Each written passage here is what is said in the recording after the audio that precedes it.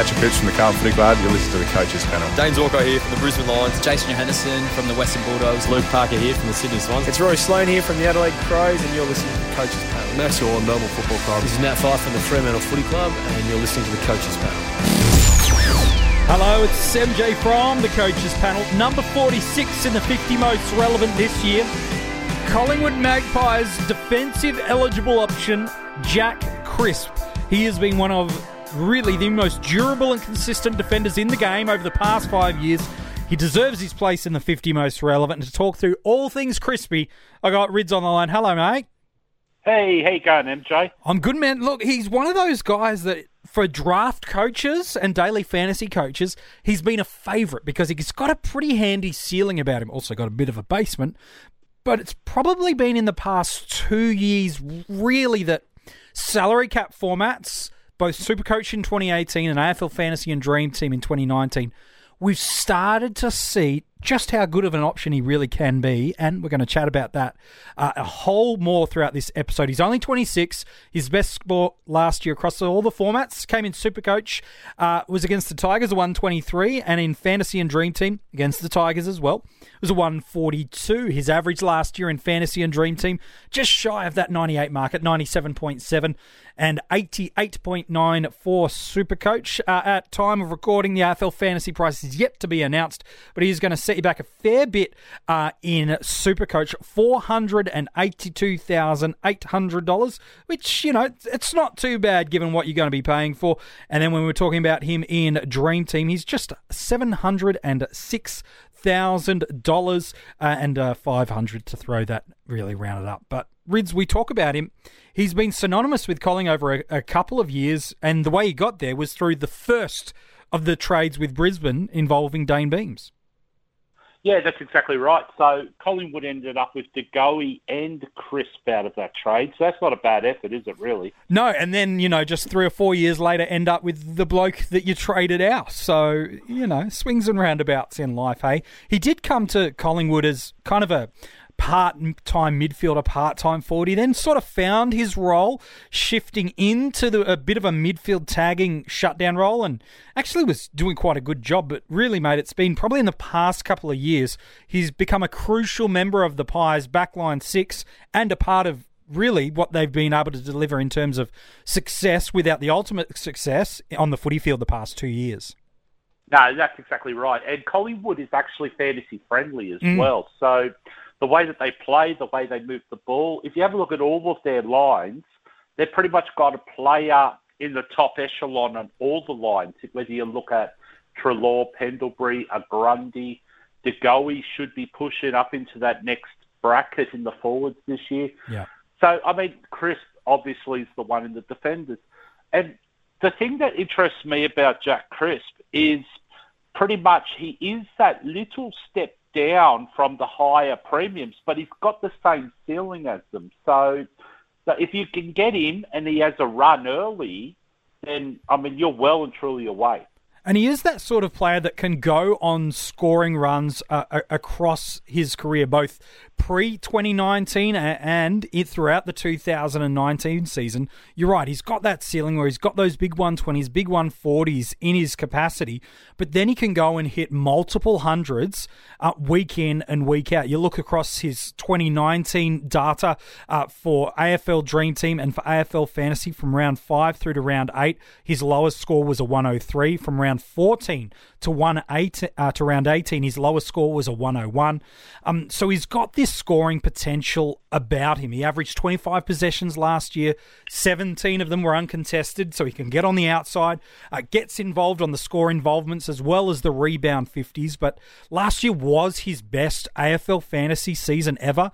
A 97.7 between round 5 and 20. I gave you a couple of those numbers, but he just had one score below 84. And across the year, he posted 1,200s in AFL Fantasy and Dream Team, which is impressive, but he's just got 3 scores below 75 as well, which means when he does hit his basement, it's not that frequent and it's not that painful.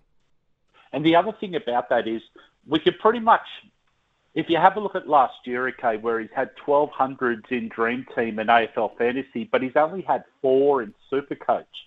So for him to be in the top 15, 16 defenders for this year, price-wise, just shows there's got to be some sort of improvement there. There is scope for improvement with Supercoach.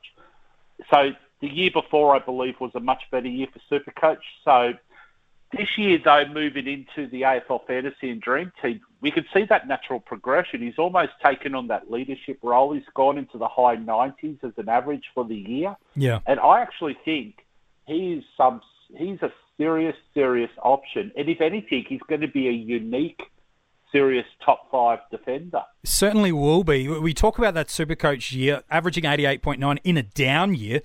For total points, he was ranked 10th for last year. Average, it's a little bit further back. Just the 4 tons that you alluded to, but it's that 2018 that was so strong. 10 times he scored 100 or more, and 7 of those are 110. So we know he's got the Supercoach scoring too, not just the AFL fantasy scoring about him. And you do touch on that interesting point about him being unique. I'm seeing a lot of team pickers out for Supercoach and Dream Team AFL Fantasy. You might be doing it in other sites.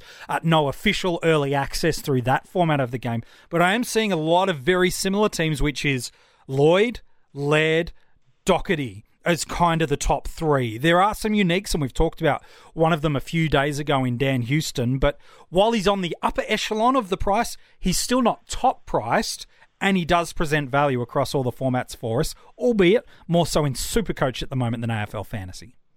Yeah, spot on. And so I actually think people will have to look outside the square a little bit for their 4th, 5th and 6th defenders. That's where he comes into his own. Like, someone who's got that durability, but that ceiling as your 4th, 5th or 6th defender is absolutely massive.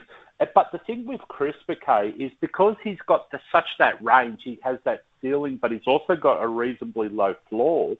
It means that you're better off getting him for the whole season because he will hurt you in a stretch. Yes, so exactly. If you look at someone, if you look at someone like a Laird or maybe an unknown as Doherty, who's coming back from a couple of knee recos, potentially they may not hurt you as much on the scoreboard as Crisp if he has a 4-week, 6-week, hot patch.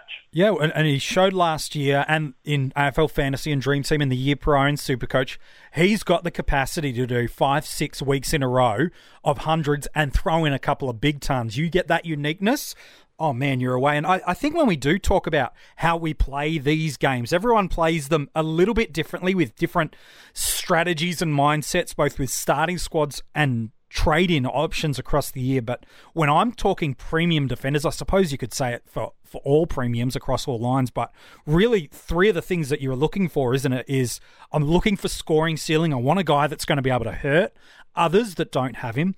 I want to have a guy that has got relative scoring consistency so that deviation or the variables between his peaks and his troughs, or his floor and his ceiling, whatever you want to call it, is not drastically crazy.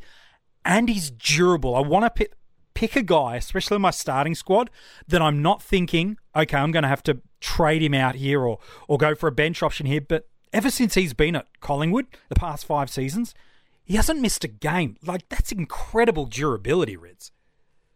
100%. But the other thing that you're really, really, really looking for is having that point of difference that is an actual point of difference. I mean, if you have a look, okay, at the team picker just for Dream Team, okay, at this point in time, Jack Crisp was the 3rd highest averaging defender. And if you have a look at that list when we go down, of course you can make a case for Jake Lloyd, okay? He's been that consistent type for the last few years. Hooley, however, is getting older, okay? So we just don't know the impact. Will he keep maintaining this through the year? Who knows? Laird, again, as you highlighted again, he's going to be popular across the board, but then you've got those other guys that will not hurt you, okay? You've got Tom Stewart, you've got Caleb Daniel, you've got the Nick Newmans and the Zach Williams. Now, if you didn't start Nick Newman or Zach Williams last year at those less prices, it's going to be very hard to do it at their upper price tag now. Yeah. And then you've got a Shannon Hearn, who, again, is not as Dream Team relevant as it's going on. So, to me, okay, Crisp actually looks like a clear top 4 or 5 option in the defenders for Dream Team and AFL Fantasy. Supercoach, however, is a little bit of a punt because you're looking at him at a slightly lower one. But for Dream Team Fantasy, I think he's as good an option as there is. Yeah, I totally agree with you. I think, if you look at what he's been able to do, 56% of the time in his past 2 years, he's scored 90 or more in AFL Fantasy and Dream Team. Pretty similar sort of numbers to in Supercoach. But it's his pre- and post-buy round splits that is interesting for me, Rids. Just using the past 2 years of data any further feels a little bit of a stretch to be able to do that. But pre- and post-buy rounds for AFL Fantasy is 93 before the round 18 bye, 80 after it. So he slowed that year. However, in 2019, 91 in the first 12 games before the multi-bye round, and then 105 in AFL Fantasy and Dream Team over the final 10 games. In Supercoach, 96 pre-bye round, 95 pre-bye round in 18. So no real deviation there, and pretty similar in Supercoach as well. 87 for the first 12 games of last year, and then an average of 90 on the run home. It's some solid splits there. Yeah, 100%. And the other thing with the Supercoach, I mean, we've had some really odd scores the last couple of years where you think someone's going to score a lot better than they would, and then you think other guys would score lower and they've actually gone higher with a lot of turnovers and so on and so forth. Jack Crisp, I mean, it really is that fluctuation, isn't it? 2 years ago, he really did decently. Last year, he struggled a little bit with the scores. It's a little bit unpredictable, Supercoach. So if you think that he's potentially going to bounce back in Supercoach, there's value, and maintain the same numbers, he's well worth a punt because he's probably underpriced. Yeah. And you could probably say the same with AFL Fantasy. Those final 10 games going at 105, there's a value of about 8 points a game already sitting on the board. I think, though, when we do talk about him and two reasons that people might not go for him, the two that I could probably identify firstly is around we do have a lot of value in our backlines. We've already talked about a couple of players throughout the 50 most relevant in Tom Doedee, Dan Houston. No doubt there'll be a Sam Doherty will probably appear, who's a very popular underpriced option potentially. That certainly is a concern for some coaches. And then the second might be where he finds himself land on the multi-buy rounds with Doherty and Lloyd as clear two popular picks. They'll be off that multi-buy round then, depending on the formats. Others options like Luke Ryan, Basher Hooley, Christian Salem all become candidates. Those are probably the two reasons people might hesitate to pick him. Yeah, but having said that, though, I mean, there's a reason why they're slightly lower price. Whether it's a role with a Houston or whether it's injury with a Doherty or so on and so forth. So, I mean, I think people will cater their arguments for what they want to do. Confirmation bias, yeah. Yeah, of course. So what that means is, okay, if someone doesn't trust Doherty, there's no reason why they shouldn't trust Crisp in that essence. Okay? So he's just an absolute viable option if you're not going to take on Doherty from the word go. Having said that, if you're still uncertain about roles, and I'm talking about guys like Blakely and Houston, again, there is no uncertainty about role with Chris. Correct. We know that he's going to play. We know he's going to play a lot of games, and we know that his durability and his potential is just nuts, especially in this year's allocated and eligible defenders, in both across the format. Yeah. So I just don't think there's going to be much risk there at all. But again, this is the most relevant, isn't it? So that's why we probably not really looking at the best viable options. Yeah. We're more looking at the most relevant for the year. So that's why he comes in the 40s, I'd say. Yep, no, you're pretty much spot on with that. Well, let's talk about drafts, because I think for some people, they might find themselves more in AFL Fantasy and Dream Team. There's value in Supercoach. The more this podcast goes on, people might be finding themselves just moving into their team pickers and looking for one Jay Crisp as a starting squad option. Let's talk about where he goes in drafts. I think in Dream Team and Fantasy formats, he's going to be one of the first defenders off the board. Lloyd and Laird, probably by name value, will go ahead of him. Maybe even you can build the case of Basher Hooley, who had such an incredible last year. And then he's probably going to get picked. So he's going to be a D1 for people. And gosh, depending on the way people choose to draft, not that I'd go this early, but he could be gone as early as late second round. He could be, but I think he's going to slide. So he's the type of player that people don't, how can I say, they don't have that market reputation about, so they don't overhype him. So I wouldn't be surprised if guys like Doherty and a few others Sicily, go ahead of him. Sicily, Doherty, the more flashy, favourable Caleb Daniel, like those guys might go ahead of him, and you might be lucky enough to pick up your D1 in the 4th round. Jeez, that'd be nice. It would be nice, I reckon. Yeah, it'd be really, really nice. I agree. In my opinion, he shouldn't be in the top 20 or 25 players drafted. But gosh, if I had a 3rd round or 4th round pick and I didn't have a defender just yet and I saw Crispy, I'd be thinking, yeah, I'm on the money here. I'm absolutely jumping on board this. In Supercoach, it's a little bit different. I guess it depends how you choose to play the game too. Do you like to really fill up in other lines and just not be too worried about your defenders? Because based on where he's at, he's probably going to get picked as a D2, but I wouldn't be opposed to him being your D1 if it meant you were stacking your other lines. What's your take on him in Supercoach drafts? Yeah, I agree. So if you're going deeper in the midfield or in the forwards, I definitely think he then becomes a very viable option in your defence. All right, mate. Hey, appreciate it.